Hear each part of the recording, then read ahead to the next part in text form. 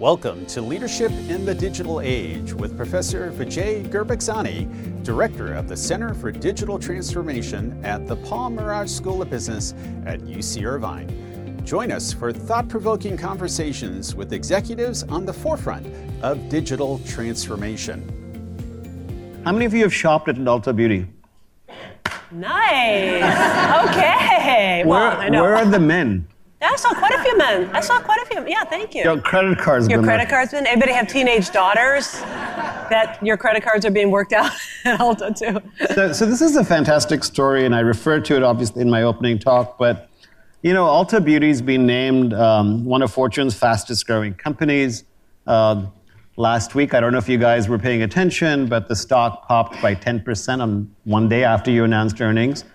And even before that, I actually thought I had a typo, but it's the best performing S&P 500 stock since 2009, grown I have 7,000% written, and I'm like, I keep wanting to yell at my RAs saying this can't be right. Yeah.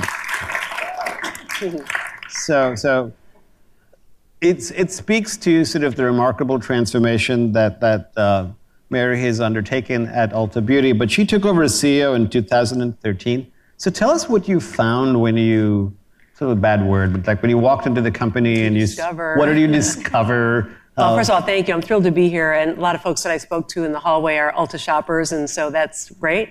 So my background was really most of my career in food and beverage. I worked for Quaker Oats, which became PepsiCo. I was a global CMO for McDonald's for 5 years. I ran a telecom company for a few years. And when I was asked to run Ulta Beauty, you know, the thread through my career has been consumer-facing and driven businesses. But seriously, I knew nothing about Ulta when I was asked to run the company.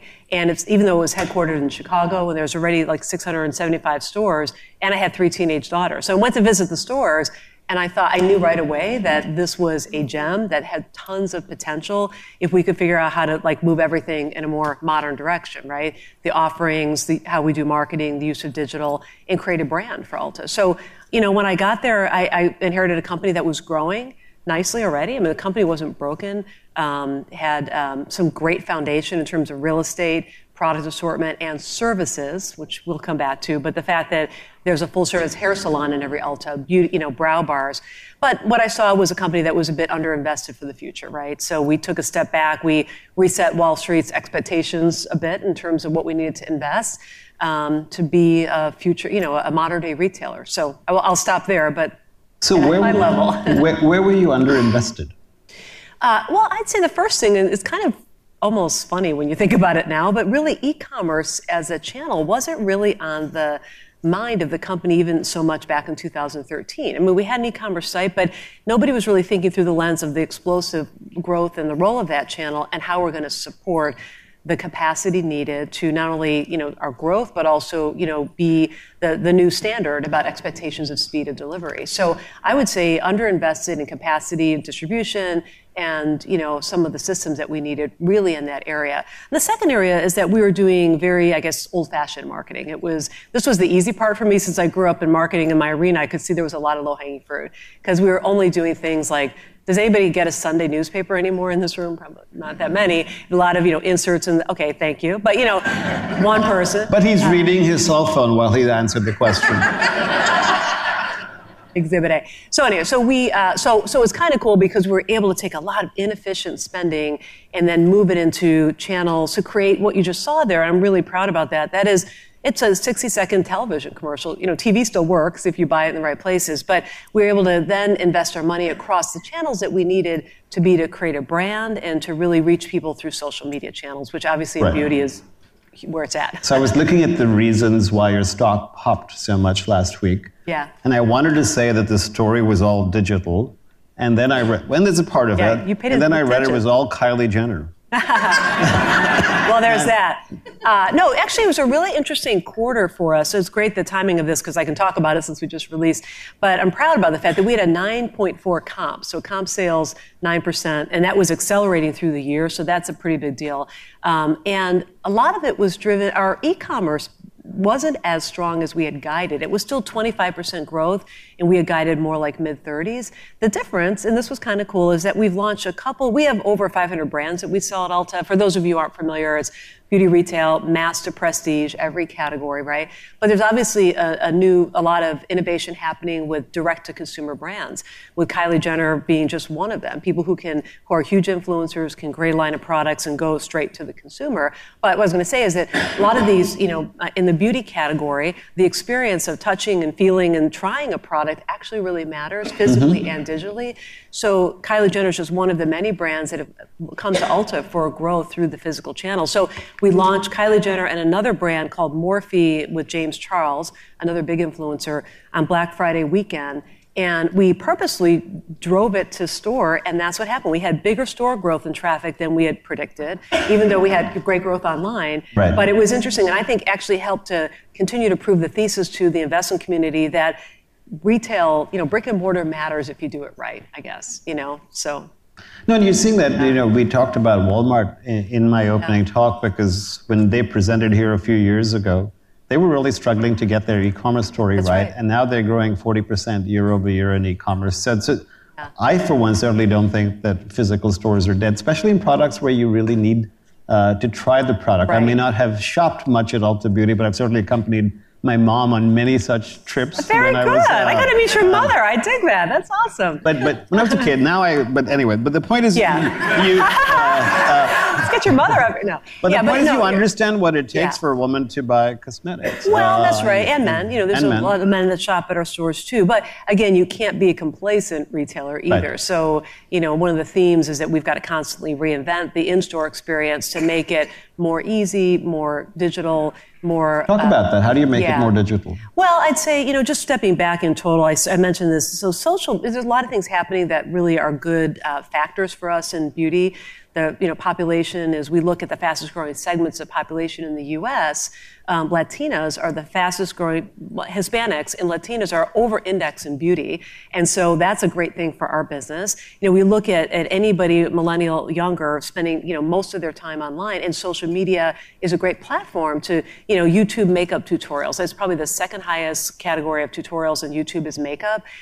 Social media folks who can create their own following on Instagram. And so there's so much happening there. Plus, there's more pictures being taken than any time in history. What does over-indexed mean? Latinas, relative to the general population, are heavier spenders in beauty as a category, which is great for us, right? So there's a lot of factors that are working well for us. So I'd say the first thing we had to do was kind of going back, as I said, to 2013, get the basics right, like a better e-commerce platform, making sure we are speedy enough on delivery, and we can come back to that. And then it really was about how to make sure that we play in the social media channels.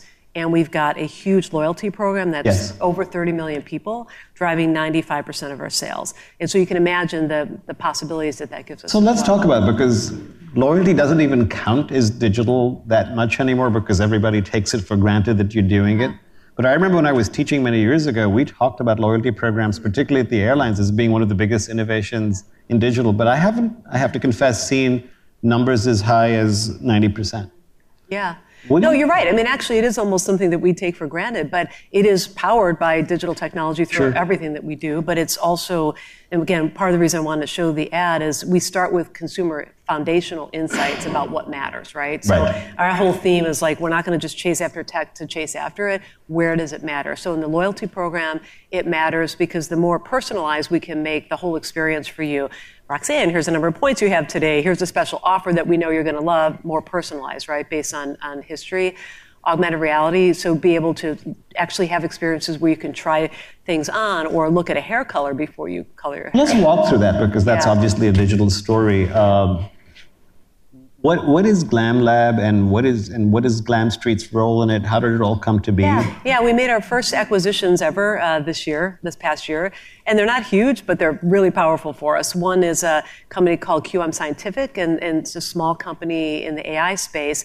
And Glam Street is a company actually founded in Uruguay by a woman, small AR type company. And we were already working with Glam Street company.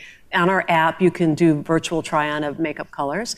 And so we decided to actually just make them part of our team, because there's so much more that the combination of artificial intelligence and augmented reality are going to mean for us in the future. So, people want to try products, maybe figure out what's the right foundation, skincare, like I said, hair. If you could see exactly what your hair was going to look like before you got it cut and colored, that's pretty powerful. So we see that playing out.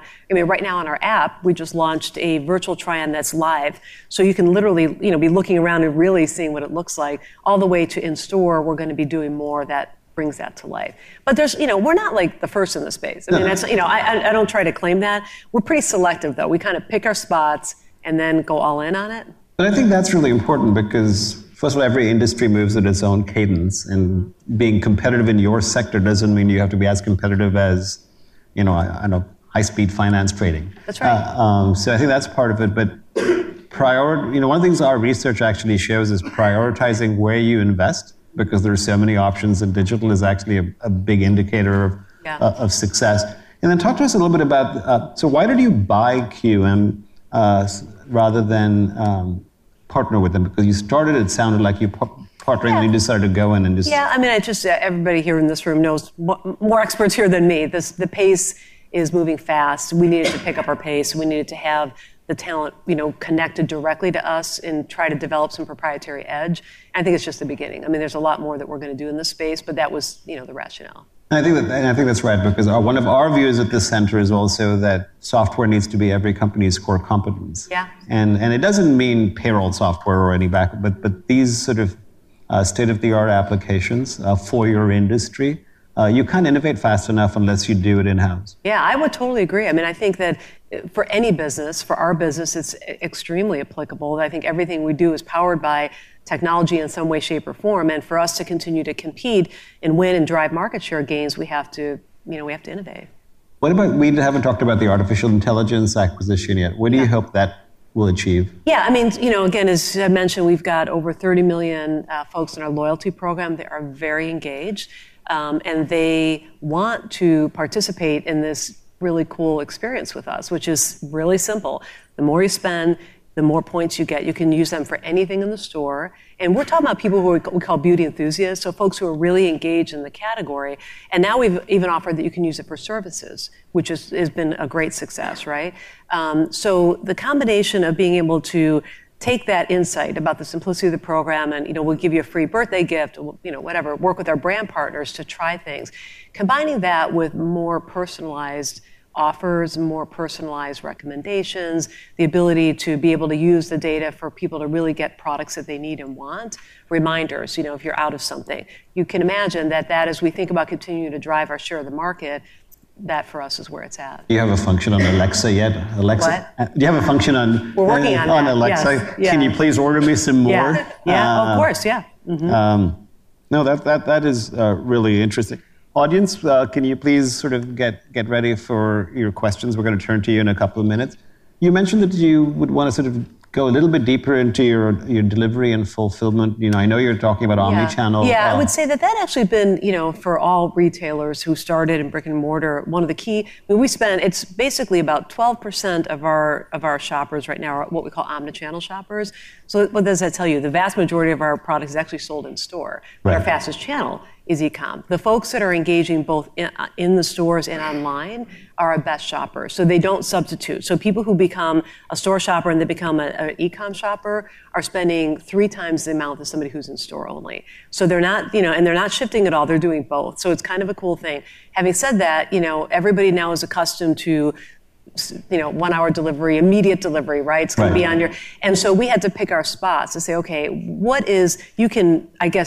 how much can you invest? Right. And where are the places that are really most important? So what we've decided is 2-day delivery is our standard, as our goal. We've explored options to be faster, and frankly didn't feel there was enough of a consumer need set to do it, because we've added things again that other retailers have done. So buy online, pick up in store for somebody who really wants it right away, or a 1 hour delivery. Oh, you can do service. that too? Yeah, we're launching that this year. So so we're trying to find the places that we don't overinvest or frankly mess up the algorithm altogether, but don't disappoint our guests. And that's a moving target. We've also converted one of our distribution centers into a fast fulfillment center that's going to do only e-com. And we're building another one that's going to do only e-com. So that whole speed of delivery is what everybody's chasing after, I guess, right? So if you were to think about what distinguishes you from your competitors, and obviously you've got plenty, what are the top 2 or 3 things? So I know one is that you have a far more comprehensive sort of set of products all the way from the lower end to the higher end. Yeah, that's, I'd say, kind of at a high level. We compete with everybody who sells beauty, and there's a lot, and it's getting bigger all the time. And I once counted, there's like 70,000 physical locations that you can buy beauty just in the U.S. on any given day. It's not counting online retailers, right? So we compete with, Walgreens, we compete with grocery stores, we compete with Target, Walmart, Amazon, Sephora, Macy's, Nordstrom, right? So we compete with everybody, but honestly, nobody puts it together in the way that we do, which is about all the product categories in one place. So we have the biggest selection of beauty products from mass to prestige, services in the store, which again, I think is one of our key differentiators versus an online play. Great real estate. So we have about 1,200 stores right now. We're going to keep growing, but they tend to be off mall in really accessible places. So that in conjunction with the loyalty program, and I'd say the positioning that we've now taken to really play in a very emotional territory about being very inclusive about beauty. So, I can't prevent the competition from happening. We just play our offense, and that's what it is. Questions for Mary? I'll let you call on people. Yeah, we can barely see with the light, so. I see one right there. Go ahead. No, we're recording everything, so you actually do. Oh, okay. Apparently do. You spoke.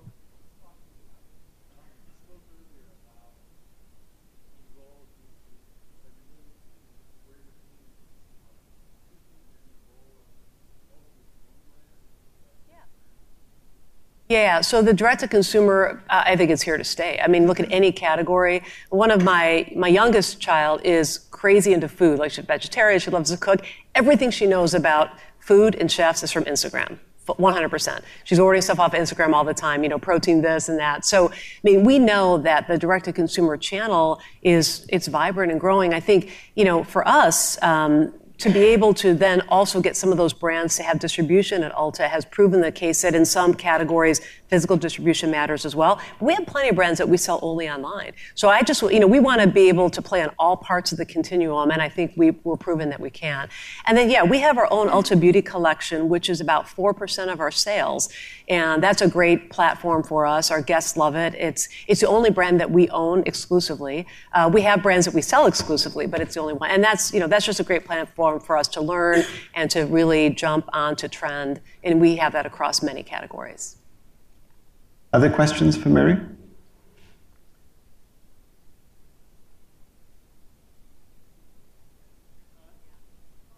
Hold on, please. It's on its way.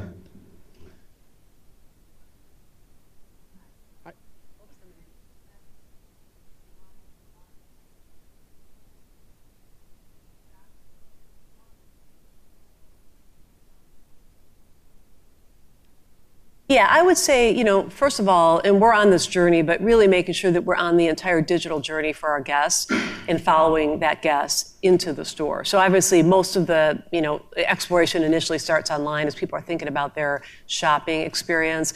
Being able to have a guest come in and we recognize them right away as our loyalty member, that they've already pre-ordered some products that they're going to pick up in store, and then let the rest of their time be about exploration. Using AR in the stores to help people see the final product on certain things that they're considering, offers that are geolocated. So I would say it's really about just blending the channels and just being seamless, throughout. And obviously, a lot of experts in the room, all the technology investments that we're making are part of the path to get better at that. Let's take one last question. Hi. Can you talk a little bit about your process for developing, the company's maybe short and long-term strategy? There are so many things that you could chase, right? How do you figure out what the top 3 or 5 are? Yeah, no, so it's a great question. I guess the other thing, going back to when I started running the company in 2013, I did feel that we had a financial plan, but we didn't really have a strategic plan. And, I grew up in companies that were very rigorous about that. And I had to, frankly, start to build a team first that could help me do that. I'm not somebody who believes I can just go figure it all out on my own. I needed some experts on my team that could help me because they're all interrelated. But the most important thing was starting with consumer insights. And I know that sounds obvious. I think a lot of people miss that. So what are the basic, demographic trends? What are the psychographic segments that we should focus on? How do we think about how we position ourselves, and do we have the right offering? And literally everything flowing from that. So we had a pretty rigorous process that we started back in 2013, and now strategic planning is ongoing, right? I mean, especially with the dynamic competitive environment and, disruption that's happening, and probably the biggest criticism that we make of ourselves is, are we prioritizing enough? It's kind of a high-class problem to have. There's a lot of growth opportunities out there. And so we have a framework that everything feeds into as a strategy and try to make sure that we hold true to that. Great. Yeah, thank you so much, Mary. That was absolutely fantastic. Thank you for listening to Leadership in the Digital Age. We hope you will follow us on Twitter and LinkedIn at UCI_CDT or on our YouTube channel, UCI Center for Digital Transformation. Please be sure to subscribe to our show wherever you get your podcasts, and don't forget to give us a review. Until next time.